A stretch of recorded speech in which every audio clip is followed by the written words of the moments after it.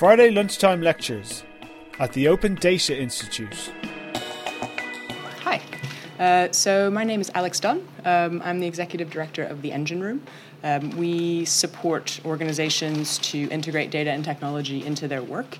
And a big part of what we do is support those organizations to use data responsibly. And a few years ago, we started a term and what ended up becoming a community that we call responsible data. So I'm going to talk a bit today about responsible data and how that could be relevant and is relevant for the open data community. So really quickly, I'm the co-founder of the organization as well, the Engine Room, and I do a lot of advisory work, so supporting organizations through the process of incorporating technology into their work. I sit on the Open Technology Fund Advisory Council and the Technology Advisory Council for Amnesty International, who we do a lot of work with. A bit more about the Engine Room. We do a variety of different engagements with a variety of different partners around the world, but we focus on three types of activities. The first is direct support. So we accompany organizations through the process of using data and technology and actually implementing projects with them. We also do work connected to communities. So we invest in and help design communities of practice, responsible data being one of them. And we also do research. So the idea being that there's a lot of hype about how data and technology can be used, but ultimately there's very little rigorous assessment of how it's actually used, what works, what doesn't, and generally how we can improve our decision-making around these areas. So we spend quite a bit of energy trying to structure research around how data and technology are used in social change. We're also a great team. It's not just me. We're 15 people in 10 countries, and it is a fantastic organization of people with a variety of interests and skill sets and personalities.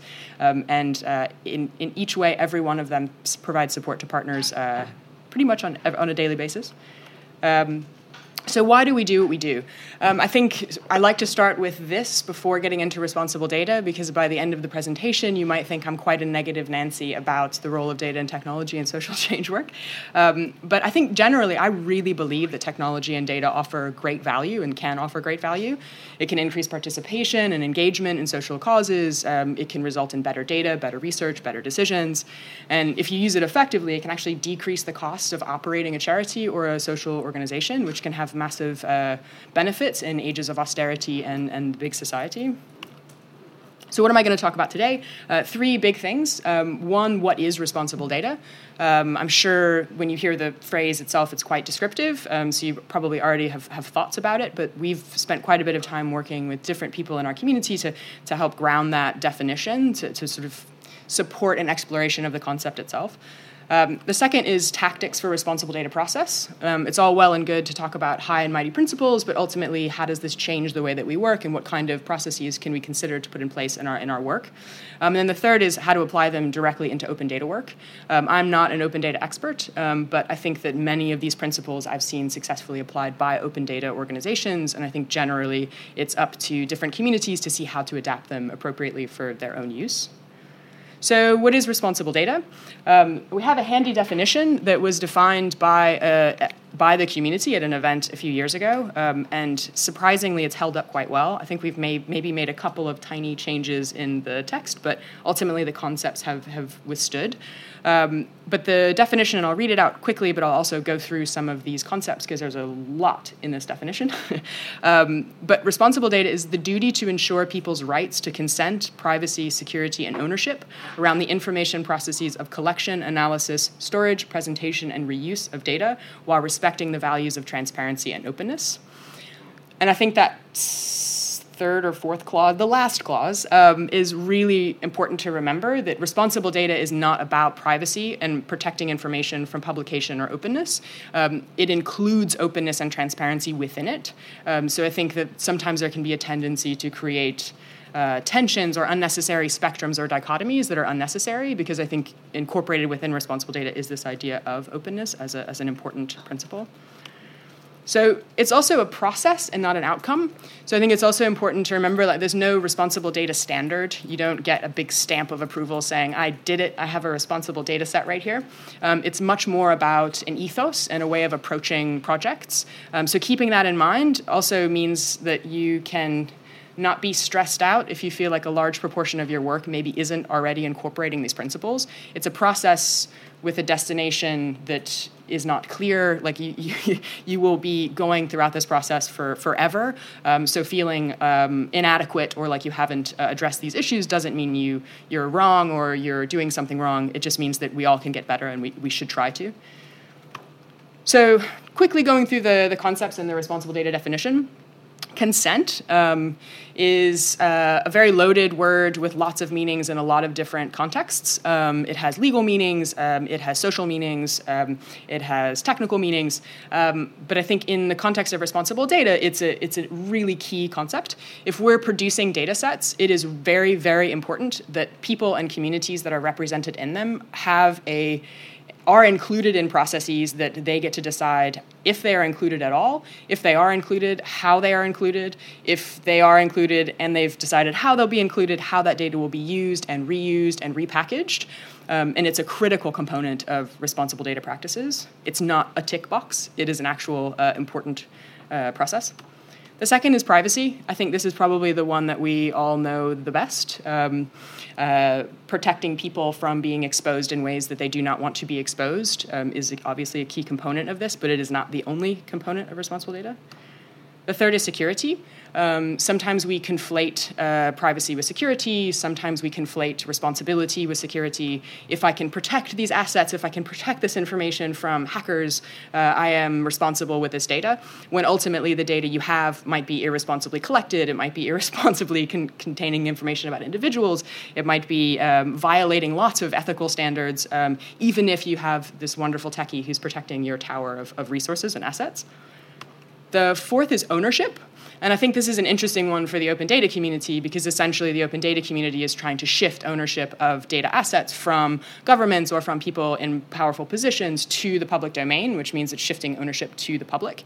But there's other aspects of ownership that are really important. Ownership of making decisions about consent and these kinds of things. Also ownership in how communities are represented and how communities are prioritized based on the data sets that are opened. So if the general public isn't actually choosing how to influence what data is made open, they don't have any ownership in the process. And so ownership in the sense of agency, I think, is another really, really important one to think about. And then the fifth one is obviously values of transparency and openness, which I think we're all familiar with. So why does it matter? I think it's quite obvious after going through those things that we're all very concerned with those issues. But in my view, and I think it's almost an uncontestable statement, that if you're using open data for social outcomes and you don't plan it responsibly, you can't achieve long-term change. It's just not possible. If you're not using data, collecting data, managing it, and putting it to use for a social cause, and you're not doing that with values of inclusion and values of openness and values of ownership and community engagement, you can't achieve long-term change. And just a few sort of spectrum statements. I think thinking about what we do and don't want and what we do and don't mean when we say open data is a useful place to start and think about where we kind of fall on our opinions about these things. And I think we've had some really interesting examples lately of radical transparency. So if we want open data, where's the line that we draw? Where is the line where we say, actually, we think transparency beyond this point is not in the public interest? We actually believe that that is unethical or that is irresponsible. I'm not sure how many of you have been following the WikiLeaks release of the DNC emails in the US, but there was an ad hominem attack in an email about Lawrence Lessig, who's a Creative Commons activist and fantastic lawyer who was actually running for president earlier this year for a little bit. And his response wasn't aggressively negative against the Clinton campaign or the DNC. His response was, we need to have a conversation about whether or not publishing an email where someone says something negative about me as an individual is in the public interest. Like, why are we as journalists or as media or as the general public, why are we interested in this information if it's not actually for the public interest? So I think in that sense, recognizing that there is a line that we need to draw somewhere means that there needs to be a conversation about where that line is drawn. And the second question I think is important to consider when thinking about these issues is, do we want open data to facilitate further consolidation of power? I think that there's been some wonderful writing about how by investing public resources in opening data, we're releasing assets that only the powerful can capitalize on. So if you are a company who has resources and a team of developers who can build an app on top of a massive open data set and make a lot of money, is it actually in the public interest for governments to invest in that? Is economic value being created for the few actually in the public interest? Which leads to the next question of, do we agree that open data is more than the economic value it creates? Are we actually trying to use open data for social outcomes, or are we trying to make a small number of people make more money or make governments in a position to be able to tout that they have made businesses more successful in a particular country? So with all of these sort of spectrum questions, I don't have answers to those questions, but I think it makes it really clear very quickly that deciding what, how, where, and in what order of priority we make things open is really key to being able to have a responsible data approach to the open data movement and work. So again, responsible data is a process, not an outcome. I've just thrown a couple of sort of language grenades into the room. So I want to talk a little bit about what kinds of processes are practical ways of addressing some of these concerns. And I want to talk about a couple. One is responsible data red teaming. How many of you are familiar with the concept of red teaming in general? Okay, 1, 2. Okay, so red teaming is the idea that when you're doing something, oftentimes technical development, you think about that technical development from the perspective of a potential adversary and from the perspective of someone in the future who's assessing your project for vulnerabilities, but also as the environment around it changes, how that changes the vulnerabilities of your project. It can be really useful for responsible data work, but I'll go into a bit more about what it means. The second is evaluating for open washing. I know this is a concept that many are familiar with, but I'll go into a little bit more detail about what it is and what it means. And then the third is power analysis, which I'll talk a little bit more about in just a minute. And I have a little example below. It was quite difficult to find a general enough example that wasn't picking on someone unfairly, or something that wouldn't work across these different examples. But the example here is publishing information about government service delivery statistics is always a good idea.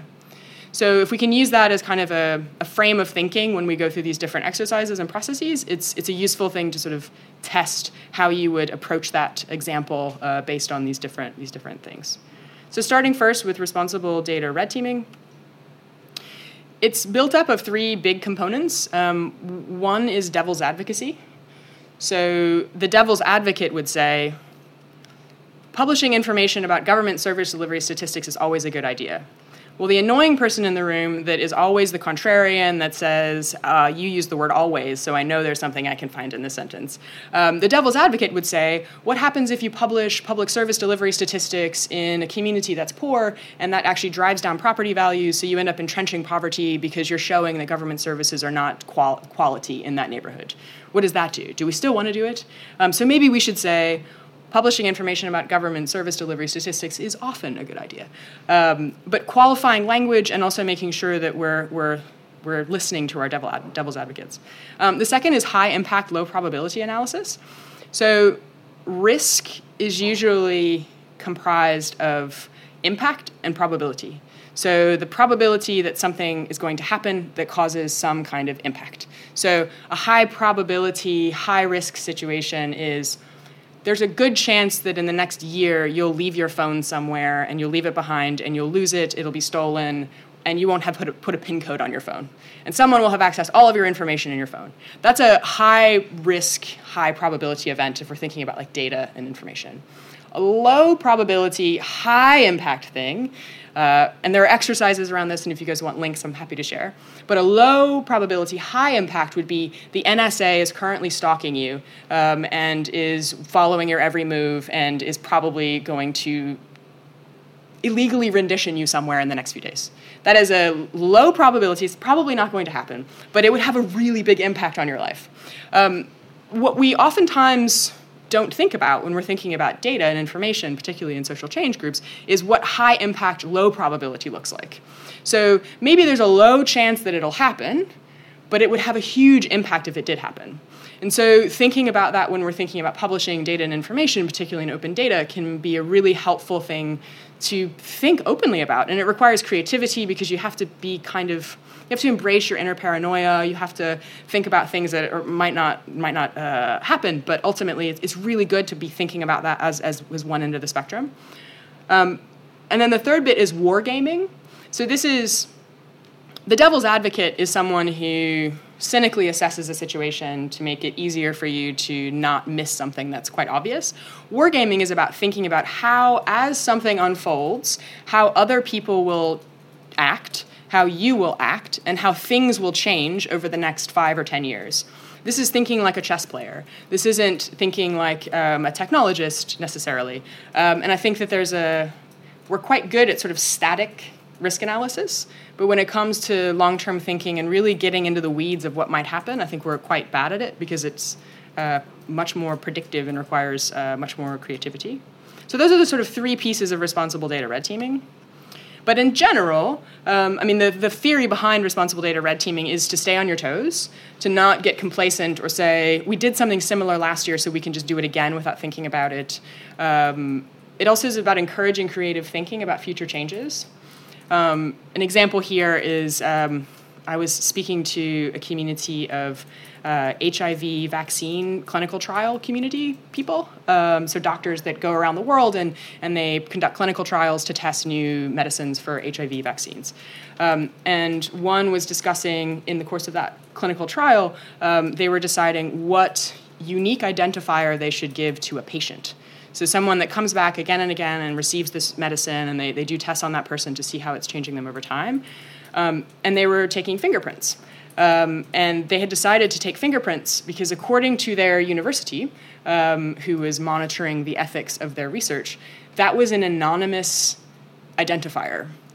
And the reason that a fingerprint was an anonymous identifier was because the country where they were conducting the trials the national government did not have a fingerprint database. So think about that for a second. They were collecting really sensitive information about individuals who may or may not be HIV positive. They were collecting their fingerprints as a way of essentially just proving that they were who they were in the course of a trial. So there were many other ways that they could do it, but biometrics was the easiest. And it was because they hadn't thought creatively about future changes. What happens next year if the government rolls out a national fingerprint database and all of a sudden you have a community of people who are HIV positive and they can be very easily identified by their governments? And this connects a bit to the next point, but embracing your inner pessimist. I think I'm hoping we're sort of moving beyond this hype cycle within data and technology, that we can start being a little negative, a little bit cynical, a little bit pessimistic, but in good measure. I think that there's still, obviously a lot of positive things about data, but I think that is a really good way of red teaming. And then the next is be mindful of the line between innovation and experimentation on individuals. So innovation is really great, but ultimately there comes a point when you innovating in a way that is connected to people that you're actually experimenting on them. And I think we need to be really careful when we cross that line. So the next bit is a bit more straightforward, evaluating for open washing. The best definition I've heard of open washing recently is making something transparent in a minor area so that you can avoid transparency in a major, more important area. So thinking about a government who makes a small open data set on their education facilities in their country, but there is zero accountability for political corruption in that country. So they go to events and they say, look at how open we are with our education data. But ultimately, they are horribly intransparent as an organization or as a political party. I'm sure there are many countries that are possibly going through your heads right now of countries that are very good at playing that double game. And that is open washing, and we don't want to actively participate in it. And I think it's important to remember that, why do governments give us data? Because it makes them more efficient, it creates economic value, and it creates social value. but also because it makes them look good, they have to, and it can distract from this lack of transparency in other areas. And I think that's fine. It's political calculus that we should exploit, but not necessarily make it easy for governments and large institutions to give us something small so that we can give them massive credit that gives them cachet so they can actually do bad things in other areas. Another is power analysis, and for this, I think this is a much more complex process that is context dependent. It's very context dependent, so it's hard to write any truisms about it. But I think just a couple of questions that I think that everybody should ask themselves when they're thinking about opening data or when they're thinking about these kinds of projects or even advocacy around open data is, if we're making choices about what to open, how are we analyzing power? Are we analyzing it at all? Are we consulting communities about what data sets they want, or are we identifying low-hanging fruit and making data sets open when there are actors that are interested in opening data for a certain reason or cause? And are we privileging the federal and commercial over the local?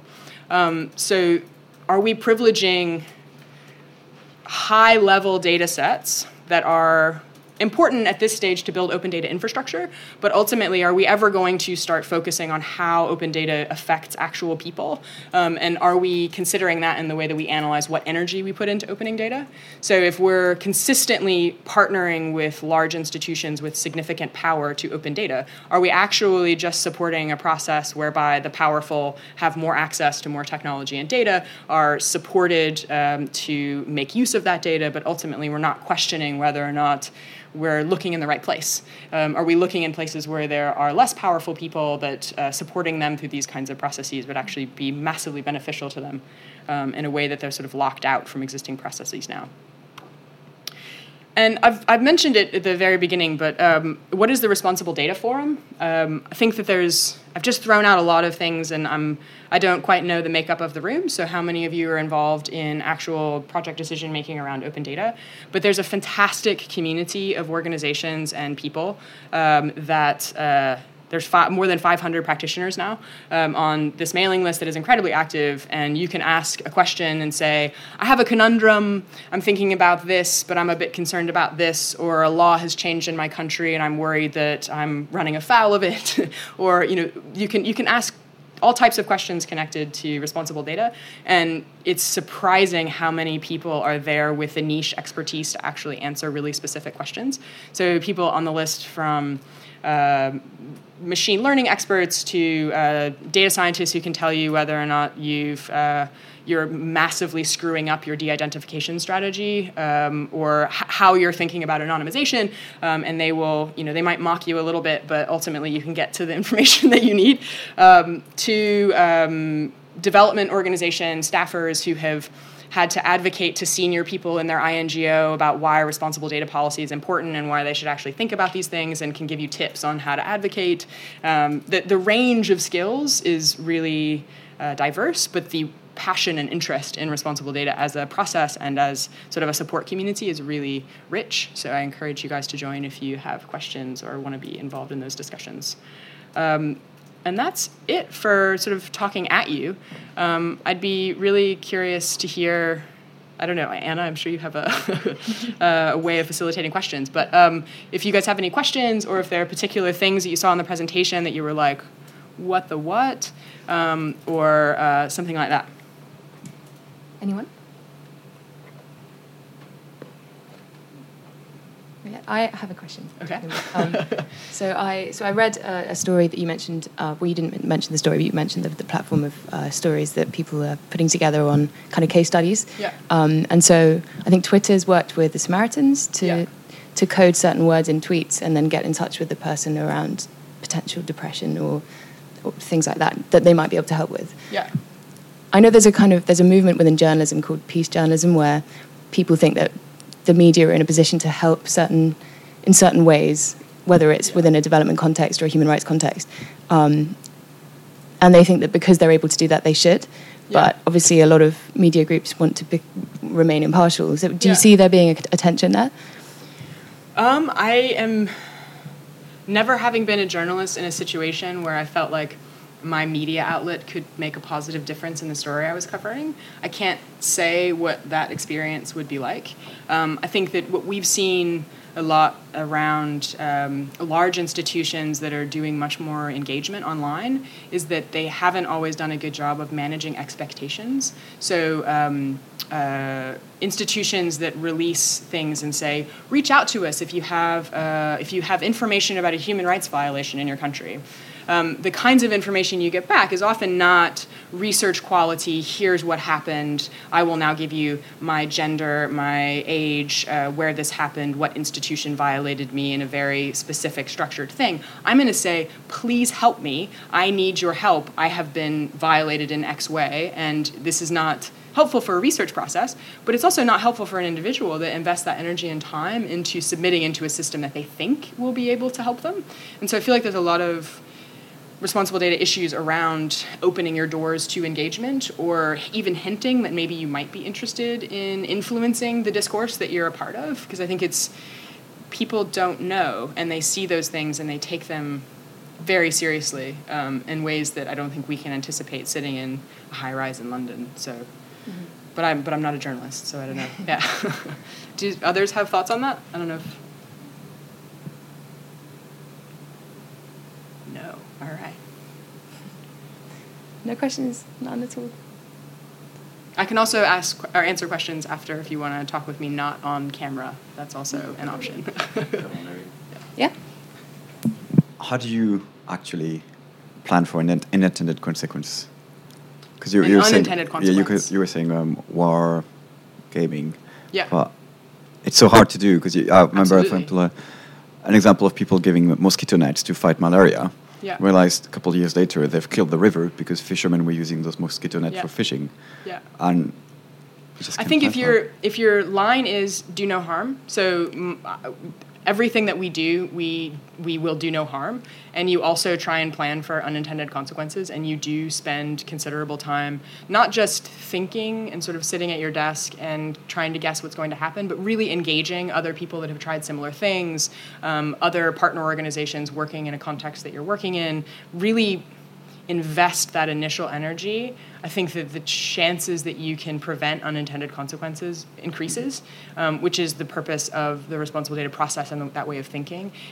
We can't inoculate ourselves from any future harms that we can't anticipate, but I think we can say from a principle perspective that we act to do no harm and that we will do everything we can to prepare for unintended consequences or avoid them altogether. But it's true, like you can't tell the future. It's really hard. Any other questions at all? So I'll have another question. Okay. I'll just say, what other kind of how do you convince organizations, so humanitarian organizations, for example, that may not have considered a responsible data policy to adopt one? Is it kind of scare stories, or are they receptive? Yeah, I think that's a really fantastic question. So if you'll see here, we have on the right responsible data reflection stories. So a few years ago, we got some funding to find harm stories because one problem that was assumed to exist, and I think it does to a certain extent, is that if you can't demonstrate concrete harms, that people won't actually invest energy in avoiding those harms. So we got funding to do these, and through the course of them realized that that's actually not as useful, because by having harm stories, you alienate people who you're accusing of having caused harm, and you flatten people's ability to critically assess a situation into a series of things that they want to avoid. So here's concrete harm story X. As long as we don't do that, we're okay. And I think it sort of reduces our ability to be critical. And so we changed the name of the project and ultimately changed the methodology of the project into reflection stories. So it's 9 reflection stories that take a particularly germane example where there were a tremendous amount of responsible data challenges and some unintended consequences, and unpack the process of how the project manager or the organization that was hosting those projects, how they handled it, and ultimately maybe what they would have done differently, what kinds of questions they would have asked themselves if they could do it again, but a much less sort of threatening approach. But I do think that when you're working with organizations who are generating data in different circumstances, so humanitarian context, urgency often takes precedence over anything else. Urgency and standards, so that they sort of fit within this infrastructure of the humanitarian community. But I think generally we're seeing more and more organizations are reaching out to us and saying, we want this, we know it's a problem, we know it's something that we want to address, but we have no idea how to start. And actually responsible data becomes a frame that's really useful for unpacking that. So a lot of people are increasingly sensitized to the needs, which means we don't have to sort of say boo and scare them before they're interested, which is nice. Okay, great, thank you. I forgot to ask as well. Could you say where you're from as well? If you're happy with that. Hi, my name is Sanita. I'm from CX Partners. So what you just mentioned about organizations coming to you, do you have any stories as to what made them realize that they want to take that path? Yeah. So how did they got there? Usually there's a really passionate individual that's terrified with how their organization is functioning. And they're like, I'm trying really hard to convince my colleagues that this is important, but I don't really know quite what I'm doing yet. And I'm sure that they're smart people. And if I could come up with the right arguments or the right process or the right recommendations, that they would be very happy to listen to me. And so it's become this process of us working with nodes within organizations of really passionate people that are very engaged on this issue. Like, for example, we've been working with, for the past maybe 2 or 3 years with Oxfam GB on their responsible data policy, which they launched last year. And a lot of that work was done by pretty much one individual. And most people in the responsible data community know her very well, and she has shown how to influence an entire INGO. Like, she's actually influencing other parts of Oxfam and she's infected the organization with an interest in responsible data. And I think that that's kind of been our theory of change, is if you can find the individuals that are really passionate and give them the resources and the support and the encouragement that they need, because it can be very frustrating to have these conversations when people are very stuck on data security, information security, legal requirements for how we extract information from communities. It can be really difficult to get into sort of touchy-feely territory of empowerment and inclusion. And so it's usually an individual. But I think there have been moments for organizations where things have gone wrong, or they are getting pressure from funders who are increasingly adopting these kinds of approaches, or they've run into someone who mentioned it, or they've seen the site, or they've been to an event. And I think it's such an obvious idea, but I think it's also a matter of being just seeing it, and then you get kind of like curious about it, and then you read a bit more, and then you're like, oh yeah, this is legitimate. We should be thinking about this. So yeah, I think but it's usually individuals.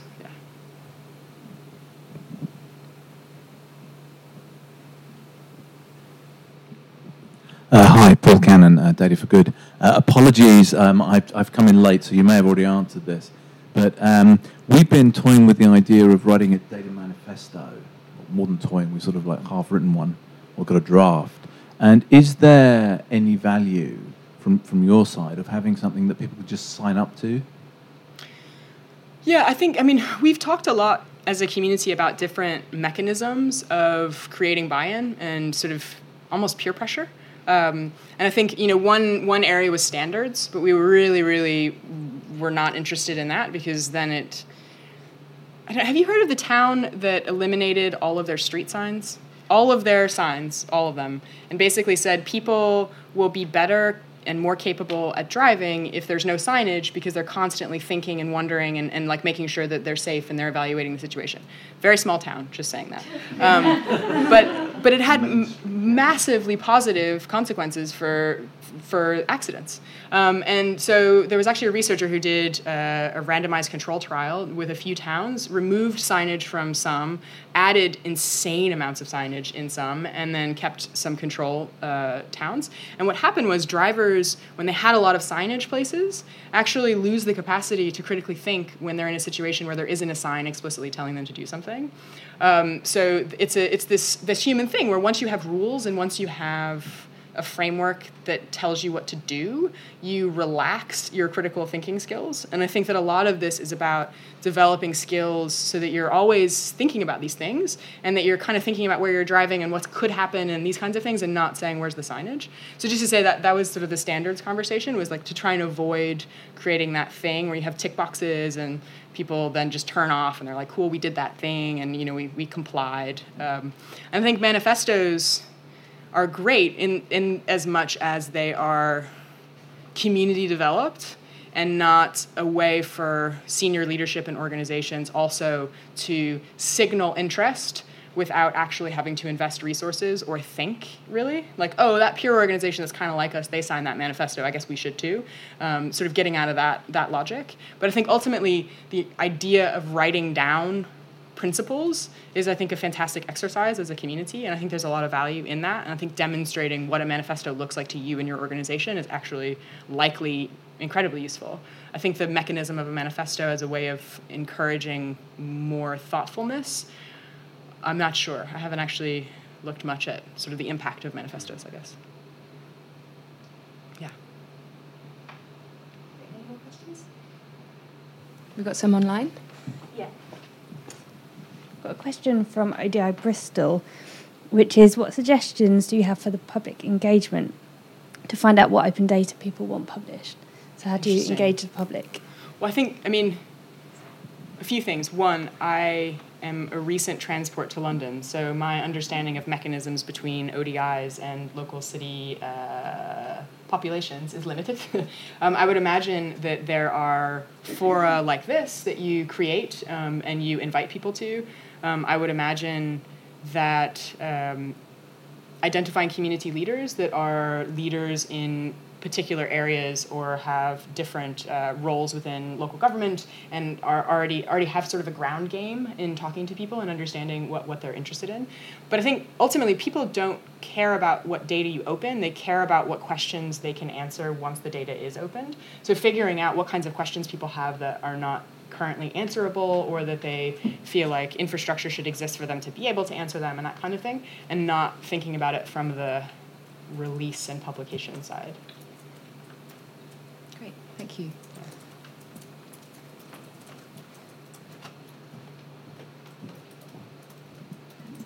Hello. I don't know much about data, so this might be not a valid question. But is there a movement within responsible data where organisations that are using data in a commercial way take some form of responsibility in terms of releasing some of that data because there is a greater good for it?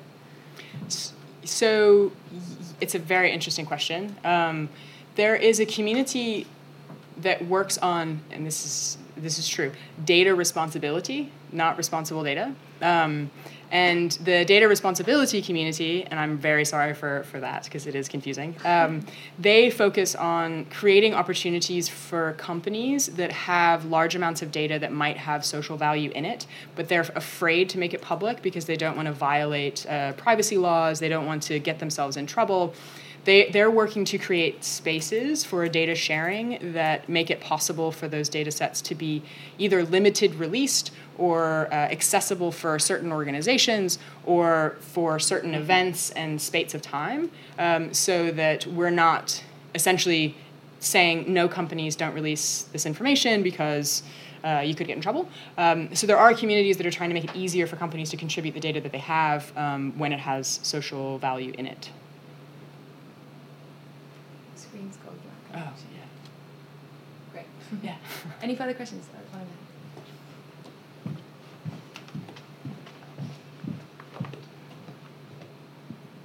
Hi. Is there any significance to the RDF? I mean, because we work with linked data and with RDF. And so I just wonder if your organization had any particular... It's an accidental acronym. Yeah, I think ODI is familiar with this concept. Yeah. Yeah, accidental. Hannah, are there any more questions online? No? Oh, this one here. Hi, it's quite a high-level one, really, but I guess it was a question about what meaningful consent for data collection and storage and release actually can look like when you've got quite a distinct power dynamic between the people who originally owned it and the organisation. Yeah, so I'll use the example of Oxfam because the woman, the ambassador within Oxfam, Amy O'Donnell, has done some really fantastic work on consent. That's one of her sort of pet projects and real passions. But they've been looking at how to create consent forms that actually show how long someone, an enumerator, spends on the actual form, so that you can see if someone is sort of flicking to the bottom and just saying yes, or if the person is actually slowly reading through it. And they've actually been considering incorporating it into their training for when they do surveys, so that they're actually coaching people and reprimanding people when they move too quickly through consent forms to try and make that process meaningful. So I feel like there's things like that that I think organizations are exploring. But there's also even more meta challenges of when you introduce technology into a conversation with someone in a developing country, where you say, I am now demonstrating my power by showing you I have a tablet that's worth more than your monthly income. And I think that there's a lot of that hasn't been resolved, and I don't think it can be resolved, but I think there are a lot of organizations that have been exploring those kinds of ways of making sure that it's genuine and it's not sort of a tick box exercise. Does that answer your question? Yeah. Okay, cool. Any more questions? I'm interested in your thoughts around the kind of concept of data and how that is different from a sort of broadly Western perspective than certain areas in developing countries, for example. And we talk about data and we work with data and we try to make data open, but we don't think of data in their terms. Have you considered that within the work that you do?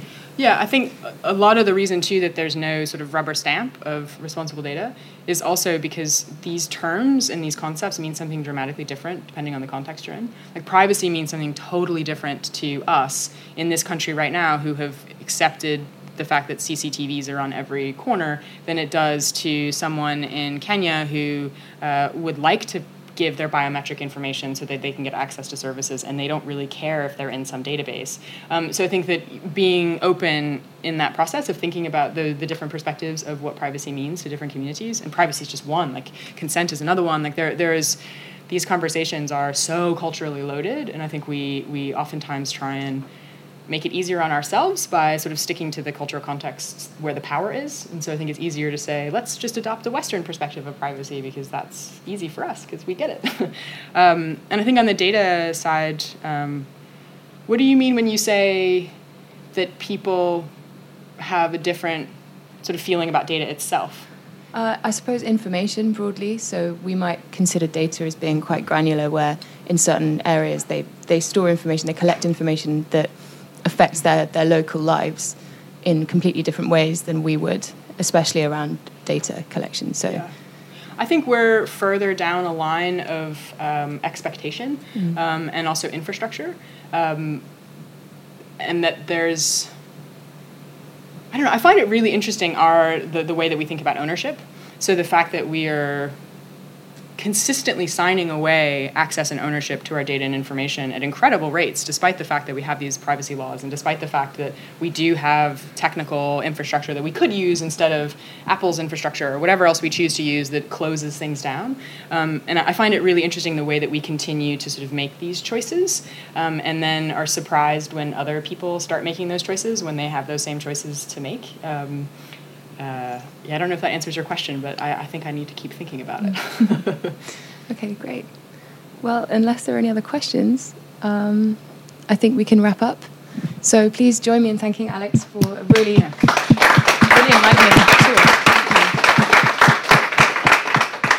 If you'd like to stick around at the end to come and talk to us, you can. Next week's Friday Lunchtime Lecture will be on how an interactive map in Manchester is being used to influence policymaking and city planning there. And thank you all for coming. You've been listening to a Friday Lunchtime Lecture, brought to you by the Open Data Institute.